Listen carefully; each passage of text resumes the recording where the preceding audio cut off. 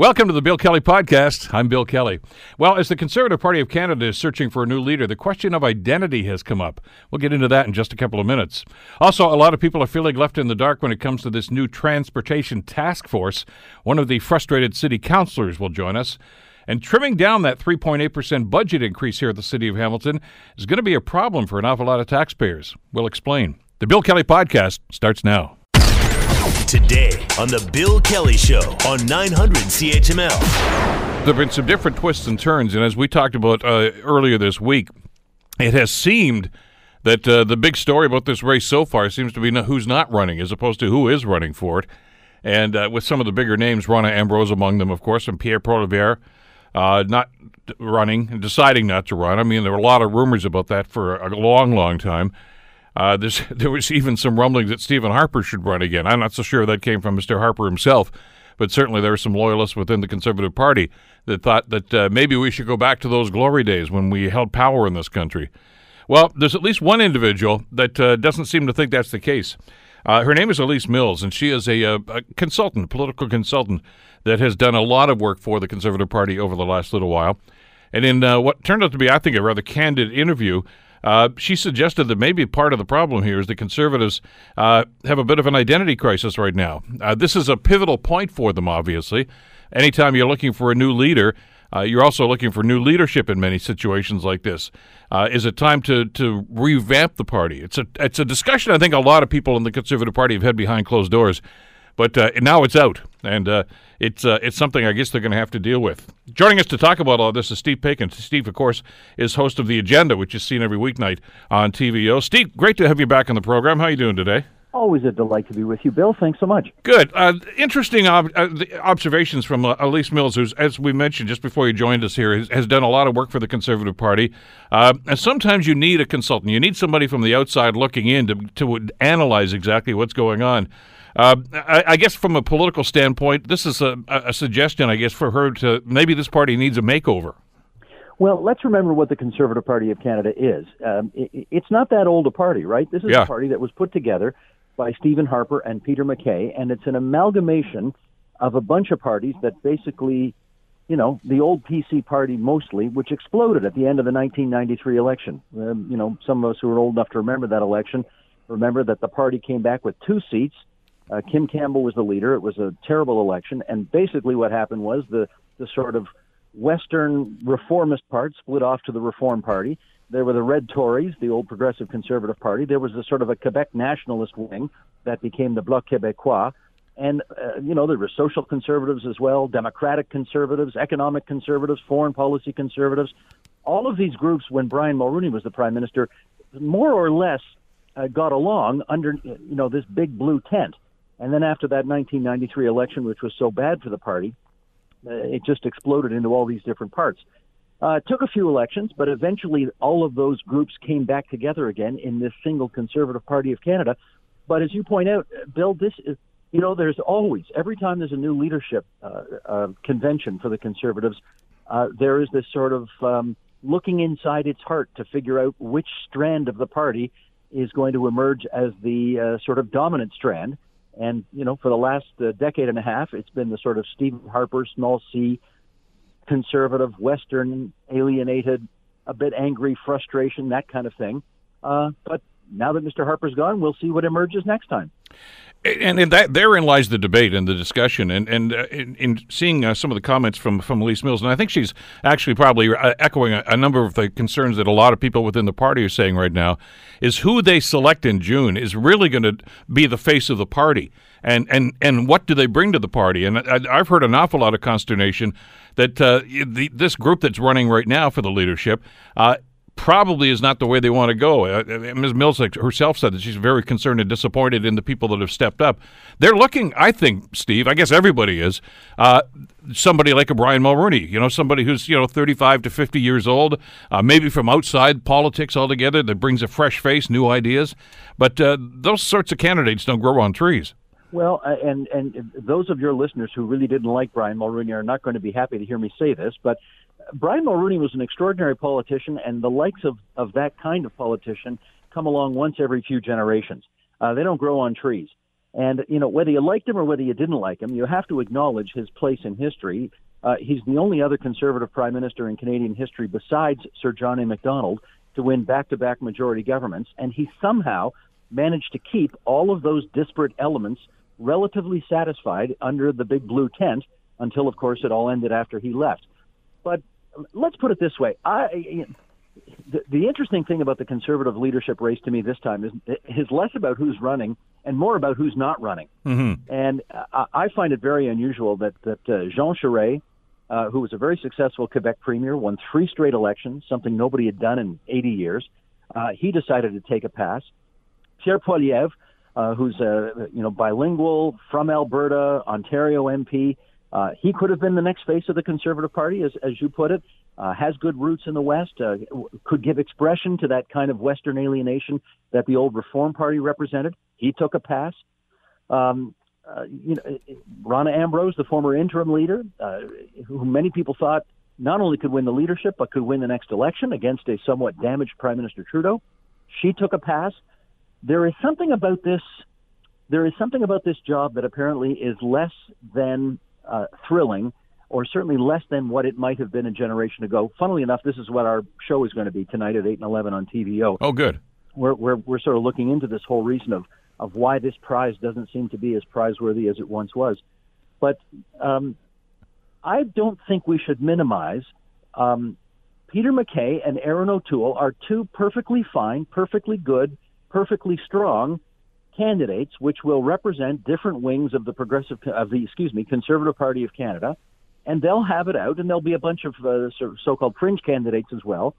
And what emerges, we'll see. I think it's important to point out, Bill, that one of the things that I have heard reflected back to me over and over since Andrew Scheer lost the last election is that if you look at all of the leaders of the Conservative Party since it became the Conservative Party, so we're going back to 2004 now, almost every single one's been from Western Canada. Yeah. Only 2 exceptions.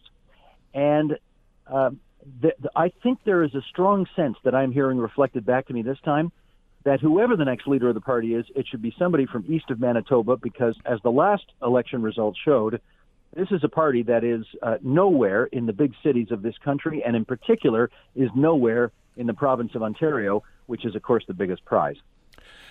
Part of that, it could be personality and geography, as you mentioned, Steve. Obviously, the Harper influence is still there. I mentioned to one of our poli-sci guests a couple of days ago, I said, I don't remember in recent political history somebody who still seems to have so much sway within a political party that he left almost 5 years ago now. But it's almost like, they've got something like, what would Stephen do? That seems to be the motto. And they've got to get over that. They've got to turn the page because Canadian voters have turned the page. Well, you've got to remember, Mr. Harper is one of the founders of this party, and he cares a great deal that the party not become. Remember, but one of the reasons you just said what you just said is that Stephen Harper told his associates and urged them to let it be known that if Jean Charest was going to run for the leadership of the party, Mr. Harper was essentially going to come out of retirement and make his life miserable.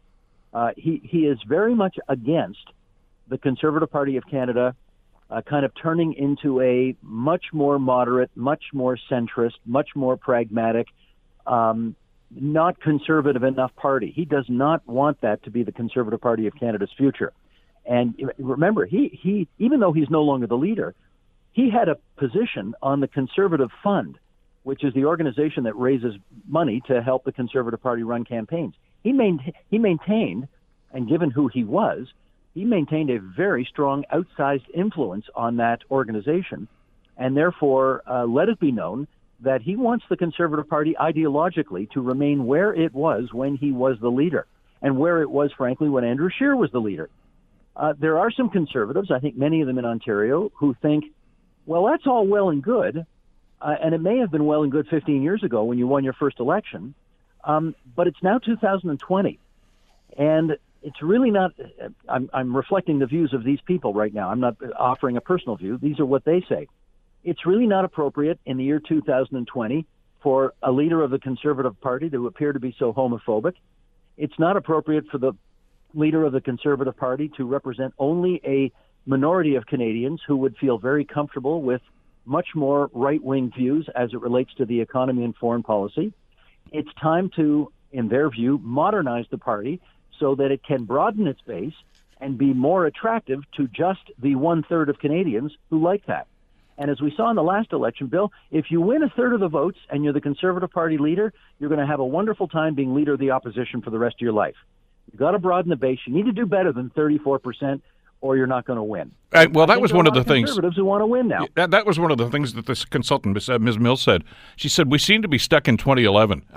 In our philosophical mindset here, which is what got Stephen Harper elected, obviously. But I mean, there was a lot of consternation of Paul Martin and the Liberals then too, which all plays into just about every election. We understand that, but Stephen Harper, of course, when that party was amalgamated and he and Peter MacKay got together and cut their deal, the word progressive was left off the party from there on in. And I think that's the thing that a lot of people are concerned about right now. And I heard a lot of that on election night when it became evident that they were not going to gain power that night, Steve, is a number of people that were small C conservatives were accused of leaving the party. And one of them, including my friend Charles Adler, who was on the Global broadcast that night, said, "I have not left the party. The party has left me." And I think a lot of people feel that way.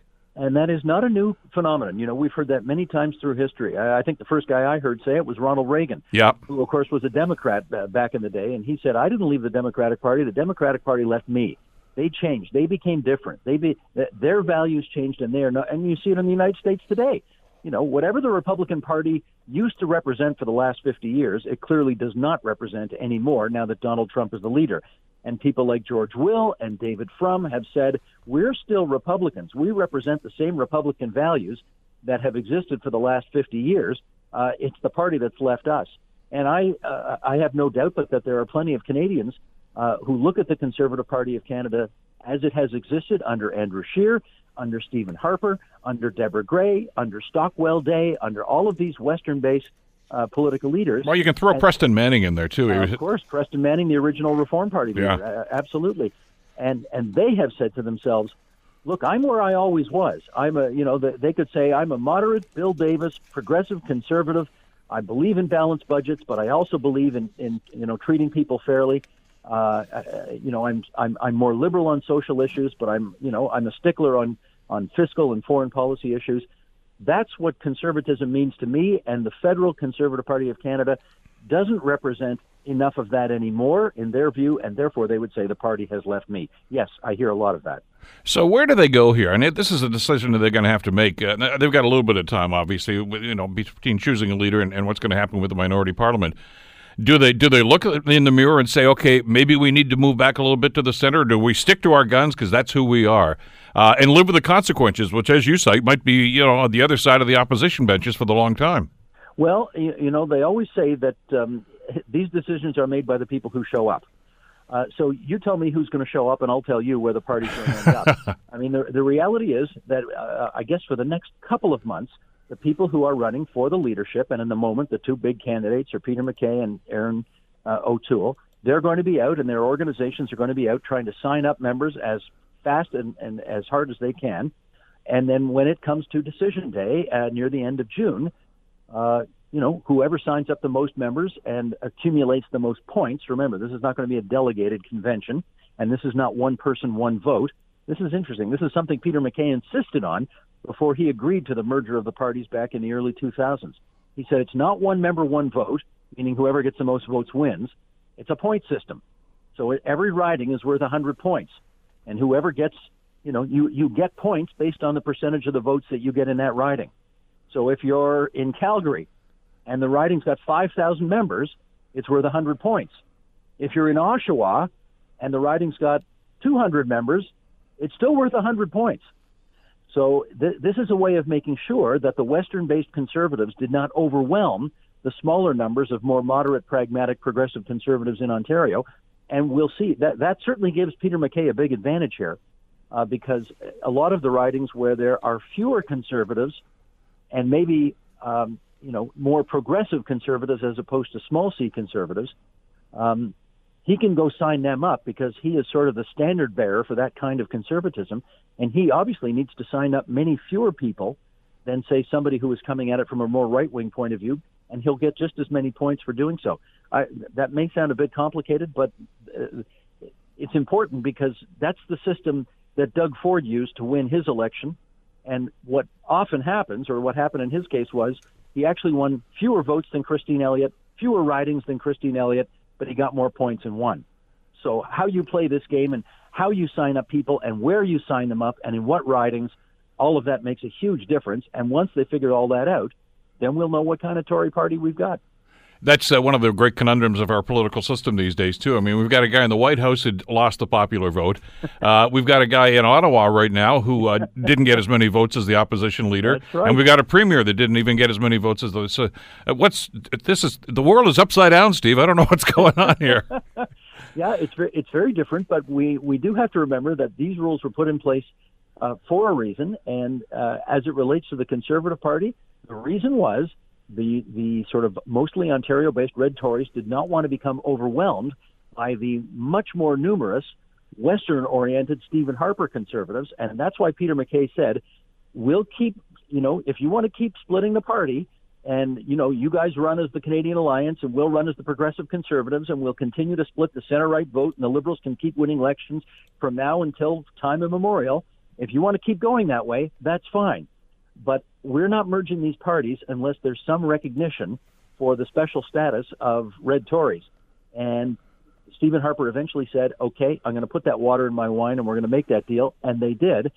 And the result is, it's ironic, here we are all these years later, Peter MacKay may actually personally be able to take advantage of a system that he put in place specifically for this purpose, specifically for the reason that the more moderate Tories not become overwhelmed in the party by the Western-based smaller C Conservatives. We got to pick it up, I guess, later on. We're just about out of time here, but I'll leave it to you to pick it up later on the agenda tonight, Steve. I'll be watching.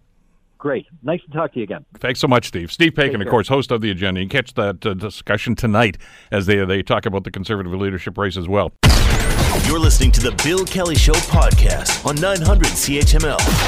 Well, as we reported here at CHML earlier this week, Tuesday specifically, the newly minted Transportation Task Force that the Transportation Ministry at Queen's Park assembled had their first meeting. And we're told that, they're not sure when the next one's going to be. They're not sure exactly what they're going to be recommending. They're not even sure where they're getting their information from.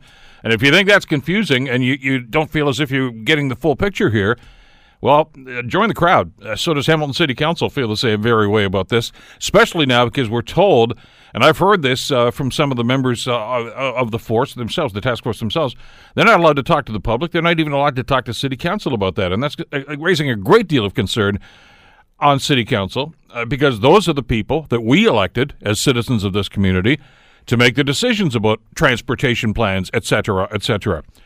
One of those concerned councillors, John Paul Danko from Ward 8, joins us here on the Bill Kelly Show to talk about this. John Paul, appreciate the time. Thanks for joining us today. Thanks for having me on, Bill. How does it feel to be in the dark with everybody else here? I mean, you guys are only the elected officials that are supposed to make these determinations. I think extremely frustrating is an understatement. Everyone on council was elected to serve our constituents and the residents of the city of Hamilton. And that is our job, is to communicate with residents and to represent what we consider to be their interests and their views. And we can't do that if the province is holding secret meetings, in secret back rooms in Toronto. It's I don't know. It seems unprecedented to go about business this way. And by the way, I'm not going to speak for you, but I mean, from my perspective on this, I know many of the people that have appointed to this task force, and I got a great deal of respect for them. They're all upstanding people that I know care about this community a lot. But they didn't set the rules. This is coming from Queen's Park. Well, I have no concerns about the people that have been selected to the Transportation Task Force. I have no doubt that they are working towards what they think are the best interests of the city of Hamilton. And for our city manager, Jeanette Smith, as one of those members, I have full confidence in her ability. She's one of the most capable people that I know, and I couldn't think of a better representative for Hamilton in this scenario. But the fact is that's not her job. Her job as a city manager is to run the corporation of the city of Hamilton. It's council's job to set policy. And when it comes to the overall future of our entire transit system in Hamilton, our economic development policy, our growth plans, our tax policy and implications, those are all policy things that is in council's job to set direction. And to be completely shut out of that in this case, it's I don't even know how this task force can do its job in secret and hope to have any legitimacy. Well, there's an old analogy that's always been used in politics about who's doing the rowing, who's doing the steering. And technically what it's supposed to be is city council does the steering. In other words, they point the direction. This is the policy. This is the way we're going. And then your staff do the grunt work. They do the rowing. This panel is doing both. Well, I think it just shows the disdain that this provincial government has for municipal government. And I think all municipal government and people in every municipality across Ontario should be concerned about that. And to me, anyway, it just shows a lack of understanding of the policy that the provincial government is making. I mean, if you go back to the Minister of Transportation, Carolyn Mulroney's decision in the first place, there was a secret cost estimate done by secret consultants with a secret decision that was made behind closed doors in Toronto. And then they even tried to make a secret announcement in Hamilton and ended up getting run out of town with a police escort. So they have learned nothing from this. And, they're continuing that pattern of secrecy and attempting to keep the residents of Hamilton completely in the dark and council. Well, let's put this in perspective, too, though. I mean, this is the same provincial government that arbitrarily decided they were going to reduce the size of Toronto City Council, that had announced not too long ago, too, John Paul, that they were going to reorganize a number of regional governments here in this province. Now, they seem to have walked back from that one, so far anyway. So there doesn't seem to be a whole lot of respect for local councils and the impact that they have and the responsibilities that they have. And even beyond that disdain for municipal government, I think there's some real big questions about how can these members of the task force actually do their job in coming up with viable solutions for transportation in Hamilton without, by having to sign a non-disclosure agreement, without being able to discuss this with their peers and colleagues. So in City Manager Jeanette Smith's case, she has access to all the resources of the city of Hamilton as the city manager. So our tax people, our finance people, our planning, growth, and economic people, all of these tie into the decision that she's being tasked to make. So if she's signing a non-disclosure agreement, she can't even talk to these subject matter experts to help her with the decision-making process. And I assume that would be the same for every other member of the task force. How can they possibly do this job of coming up with transportation projects worth $1 billion that will affect the next generation of transportation in Hamilton without being able to talk about it? Where are they getting their information from? Do you have any idea at all? I mean, have they accessed the City of Hamilton's capital budget plans and projections for the next 8 or 10 years? Are they making it up as they go along? I mean, this is one of the things that I think is really concerning an awful lot of people right now is we don't even know what the parameters are here, except for, quote-unquote, transportation. We don't know what the parameters are. We don't know what projects are going to be considered. And right now it seems that the province is completely driving the bus, pun intended. One of the biggest concerns that I have, and you and I talked about this last time, is that the province will attempt to insert provincial responsibilities into this $1 billion that they've promised to Hamilton. Things like GO Transit and All Day Go and widening or improving the provincial highway system. And GO in particular seems to get tied up whenever we're talking about LRT or rapid transit in Hamilton. There's always the discussion that comes up about, well, why don't we just improve GO service and we want All Day Go instead? And, of course, as a municipality, we want both. But the fact is that GO Transit is 100% a provincial responsibility. So if they try to roll projects like that into what was supposed to be a City of Hamilton transit project, we're losing out even more than we're already losing out right now. Well, did they even give you an indication that might be on the table? Or do you have any indication at all?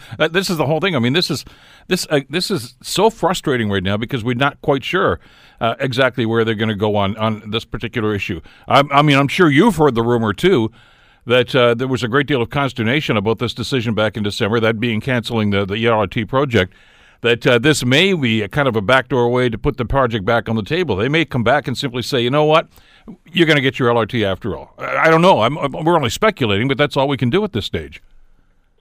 If you're in favor of LRT, if you're against LRT, or you're just a resident that's concerned about how your tax dollars are going to be invested, you deserve to know publicly how those decisions are being made. You should know what reports are being considered. You should know what discussions are taking place. You should know what options are being considered. And nobody, including council, has any idea what this task force is going to consider. I'm still hopeful that, they may cycle back to LRT, that may be on the table. I think it's pretty clear that as a city, we need an east-west downtown rapid transit corridor, whether that's LRT or BRT or whatever, in order to improve transit on the mountain, which is, again, as a mountain councillor, that's my primary responsibility.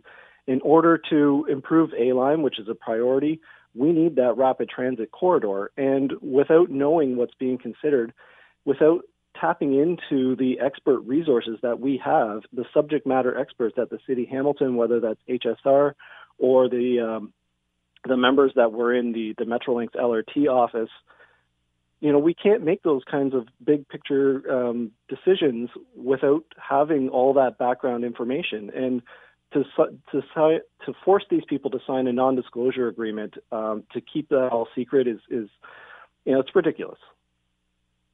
This raises so many different questions. Why the non-disclosure agreement? In other words, why must this information be confidential? You debate this stuff in open session when you decide what we're going to do with our tax dollars and where we're going to build roads or put bus lines or LRT lines. I mean, that was as transparent a process as we've seen in municipal government. Even if people didn't like the result and didn't like the direction, at least they knew what was going on. Why all of a sudden this cloak of secrecy? And say what you will about the LRT debate. It went on over 12 years or so, and it was quite acrimonious. But at the very least, it was a public discussion, and people knew where your councillor stood on it.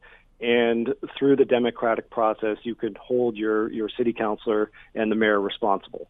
And right now, there's nobody that is going to be responsible for this because the decisions are being considered in secret. And it just even if they provide the city manager a resource or an outlet to give council updates, I'm pretty sure that those are going to be dictated to be in camera.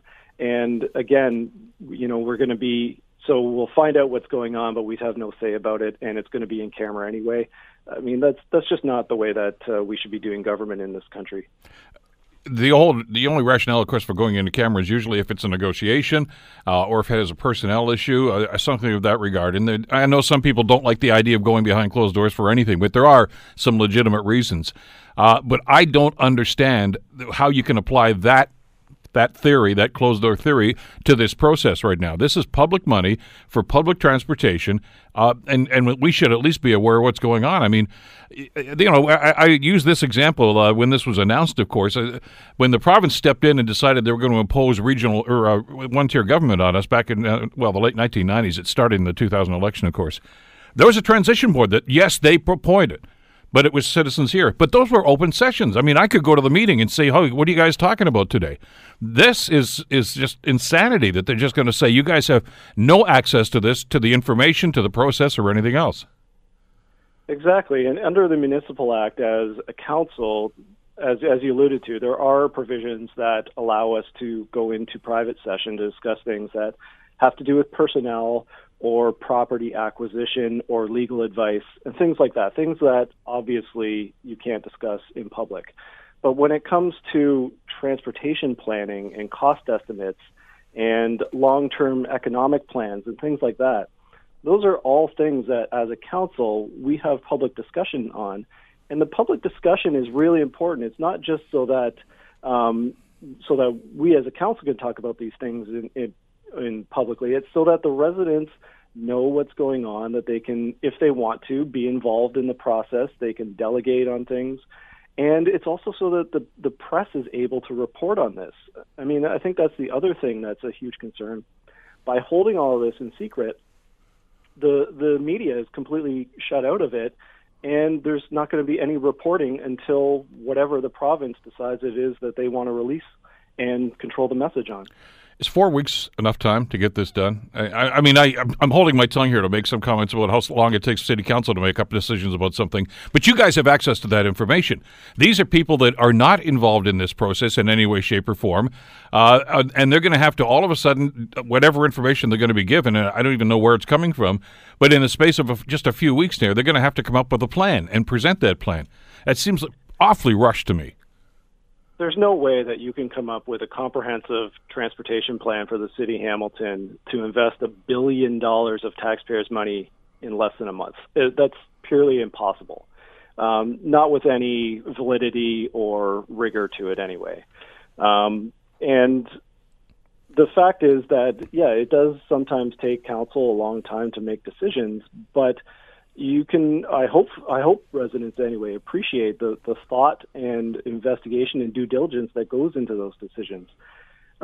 Just last week, we had a report by our HSR people that showed a time lapse of transit service throughout the city of Hamilton. It's information like that needs to be reported publicly and discussed publicly so that we can really understand what our transit and transportation needs are. And the fact that we're going to be completely shut out of that process, I think everybody in the city needs to be very concerned about that. There's a conundrum here. And again, I've only talked to one of the members of the panel, and that was before this thing was even struck, that they really are between a rock and a hard place here. I don't know that anybody's comfortable with this process. I know the mayor's been quite vocal about this. You have, and a number of your council colleagues. I certainly have, right from the day that the minister announced that this is the way they were going to handle things. But on the other hand, if I got that phone call, or as these people did, that say, we want you on there, you got to figure, I'd rather be inside the process than just outside and not knowing what's going on. I mean, this is far too important. So I get that. But boy, the pressure on these people now to get it right is just enormous at this stage. And you know what? We don't know, because we don't know what they're going to be doing or how they're going to be doing it. We don't even necessarily know what they're going to be presenting back to the minister. And we don't know if the minister will even accept their recommendations. Exactly. So these are recommendations. This is not binding by any stretch. So say, for example, that they make a recommendation to proceed with LRT or BRT or whatever. They report that to the minister. The minister has the final authority to say, no, I'm not going to take your recommendation, and then goes in a completely different direction on her own. We will never know about that because everybody has signed a non-disclosure agreement. And those kinds of scenarios are what cast doubt in the validity of this entire process, which I think is a huge concern for everybody. And the only recourse that we have as a council, the only protest that we could make, will be to direct our city manager not to participate. And then, as you said, we would be shut out of the process and have no say whatsoever. Well, there are voices on that committee that I think understand where we need to go here, but we don't know exactly whether that's going to carry the day, and we don't, as we say, no one for the ministry is even going to accept that too. We're not going to give up on this. I mean, we are endeavoring at our side here to try to find out what's going on and try to get as much information, if any information, that we can. Good luck with this, John Paul. We'll see what happens in the next few weeks. Thank you, Bill. John Paul Danko, of course, the city councilor for Ward 8. A lot of concern, a lot of speculation about this, a lot of emails as we had our conversation right here this morning. One from Alexis here at bkelly at 900chml.com.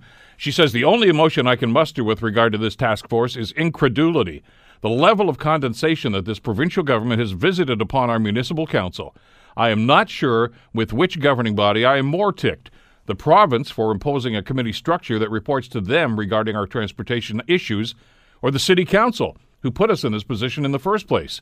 I wash my hands of both of them. Alexis, I think you're articulating the frustration a lot of people in this community feel about how this process is unfolding, and we will stay on it. You're listening to the Bill Kelly Show podcast on 900 CHML. Right now, though, I want to talk your property taxes. As you know, City Council is pushing through the budget right now for 2020, and the projections they've been giving us this week indicate that they're trying to trim down from about a 3.8% budget increase. On average, we may be facing a tax increase on our property taxes of about $145. Now, of course, that's going to depend on where you live. But is that sustainable? And is it payable? John Best from the Bay Observer is joining us right now to get into the nuts and bolts of this. John, thanks for the time. I'm glad you could join us today. My pleasure, Bill. They had a bit of a debate at City Council, as you know, the other day. And when you mention this to city councilors or to the mayor, they get a little bristly about this when you say, hey, we're the highest tax municipality in the province. And they bring out statistics and spreadsheets to say, no, we're not. We're sort of in the middle.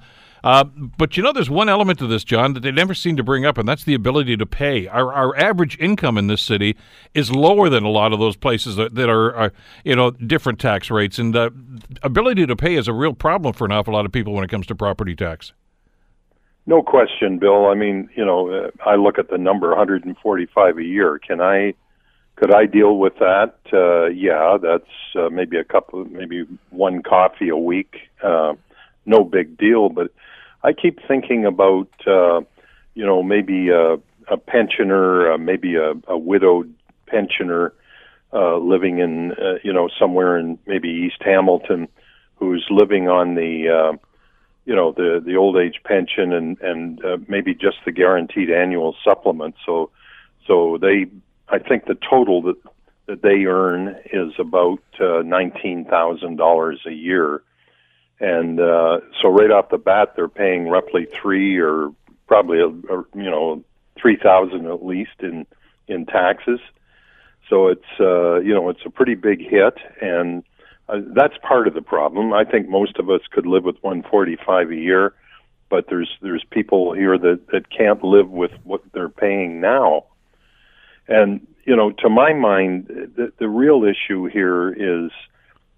We need to kind of re-engineer the way we operate municipal government in Ontario.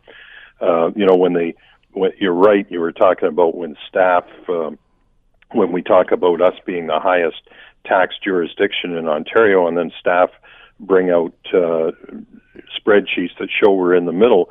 The problem with that is that they're comparing us to other communities where there is no more incentive there to cut than there is here. So it's we're comparing systems that really aren't working in the long run and aren't sustainable. There are a couple of different levels here. One, I guess, is you're right. The psychological aspect this is going to have on people. It's a rather onerous pressure in situations like this. And we can get into a debate about property taxes in general. I mean, it's a regressive tax because it's not based on your ability to pay. It's based on where you live. I don't like paying income tax to the federal or provincial governments either, but technically, the way that system is supposed to be set up, the more you make, the more you pay. The less you make, the less you pay.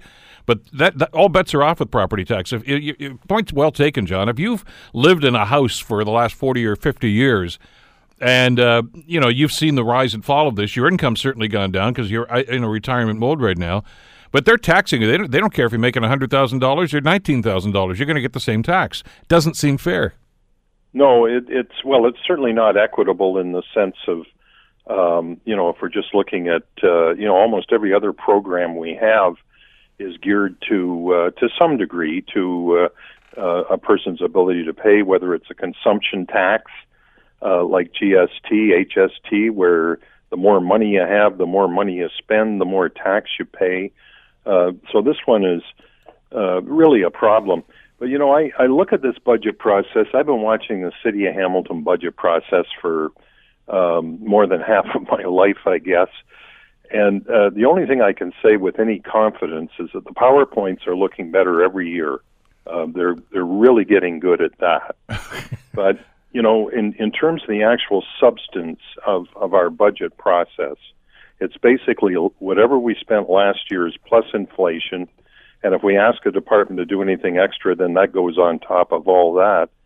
But, to me, there's no incentive whatsoever for our managers to try to actually re-engineer, create efficiencies. People say, well, you shouldn't be talking about running government like a business, and I kind of buy that. I don't think government can strictly run like a business, but surely to God they could be more business-like. And in that regard, I would say one of our problems we have is that probably our compensation package for managers It has no incentives built into it. They're basically put on a grid with what managers are getting across the province. No incentive whatsoever on a performance basis. Certainly no incentive to find any efficiencies other than peer pressure. So it's not a good system. It does not in any way encourage trying to do something creative to save money. So how do you rectify something like that? You could say that just about every level of government, and we know that salaries, wages, and benefits are usually the driving force in just about every budget, municipal and others as well. But, you're accused of being a cold-hearted you-know-what if you just say, okay, we're just going to start slashing. And there are some people that have tried to do it that way, and that doesn't usually work either. No, I mean, I think, draconian slashing is not the issue. I mean, I think the key is in a circumstance like Hamilton, like right now, I just looked at the complement, the staff complement that they're proposing for this year. We're up to almost 7,300 employees now, which is makes us, I don't know, third biggest employer in the city, behind the hospitals, I guess, and maybe the Board of Education. Well, in fact, I think we're ahead of the Board of Education's, the two combined. But, if we could cut staff, and that's where the number is, Bill. I mean, 3/4 or 70 to 75% of what we pay out is basically people. If you could cut it by 1%, and that would just be attrition, there'd be no need to lay anybody off. You're talking $5 to $7 million savings. But in order to do that, of course, the quick answer back is, well, now what are we going to cut in terms of services? Well, in the private sector, absorbing a 1% decrease in any part of your budget would be something you could do, with maybe a little bit of trouble, but with probably a little bit of creativity. There's simply no incentive for that here. There's nothing in it for a manager to try to make those kind of cuts. We got a highly unionized staff, and I'm not criticizing the union aspect of it, but what it means is that your managers have no carrot and no stick. They've got nothing. All they can do is try to get people to be as productive as they can persuade them and cajole them to be. What about the ability to pay? Let me focus on that for a couple of seconds. Is that Sure. something that City Council and staff, for that matter, should be factoring in when they start talking about where we are on that scale? Well, if they do that, and if they address it with any, with any seriousness, the obvious solution is that we would have to build in some kind of tax relief program for those who can't afford it, which would probably mean we're going to have to increase the tax increase for everybody else in order to absorb not passing it on to those who simply can't afford to pay anymore. I mean, that would be the reality. And maybe we have to go there, but I still would really, I think in our municipal form of government in Ontario, I'm not singling out Hamilton. I just think we need to come at it a whole different way if we're actually serious about solving. We've really got a systemic problem here, Bill, that is not being solved. I mean, all we get is this annual budget dance, talking about pressures, PowerPoints. They're submitting their business plans now. Well, they're really not business plans. They're simply, here's what we're doing. We're doing a great job. Here's how much money we spent last year. Here's we need to add inflation this year, and away we go. So it's that at the moment, that's the pattern, and frankly, I don't see it changing unless we really fundamentally attack our whole approach to municipal government and the provision of services. Aren't there too many sacred cows when it comes time for a budget? Well, there are, and the biggest sacred cow is that we can't do anything the same for less. So the minute you talk about reducing costs, the answer that comes back from staff is reducing services.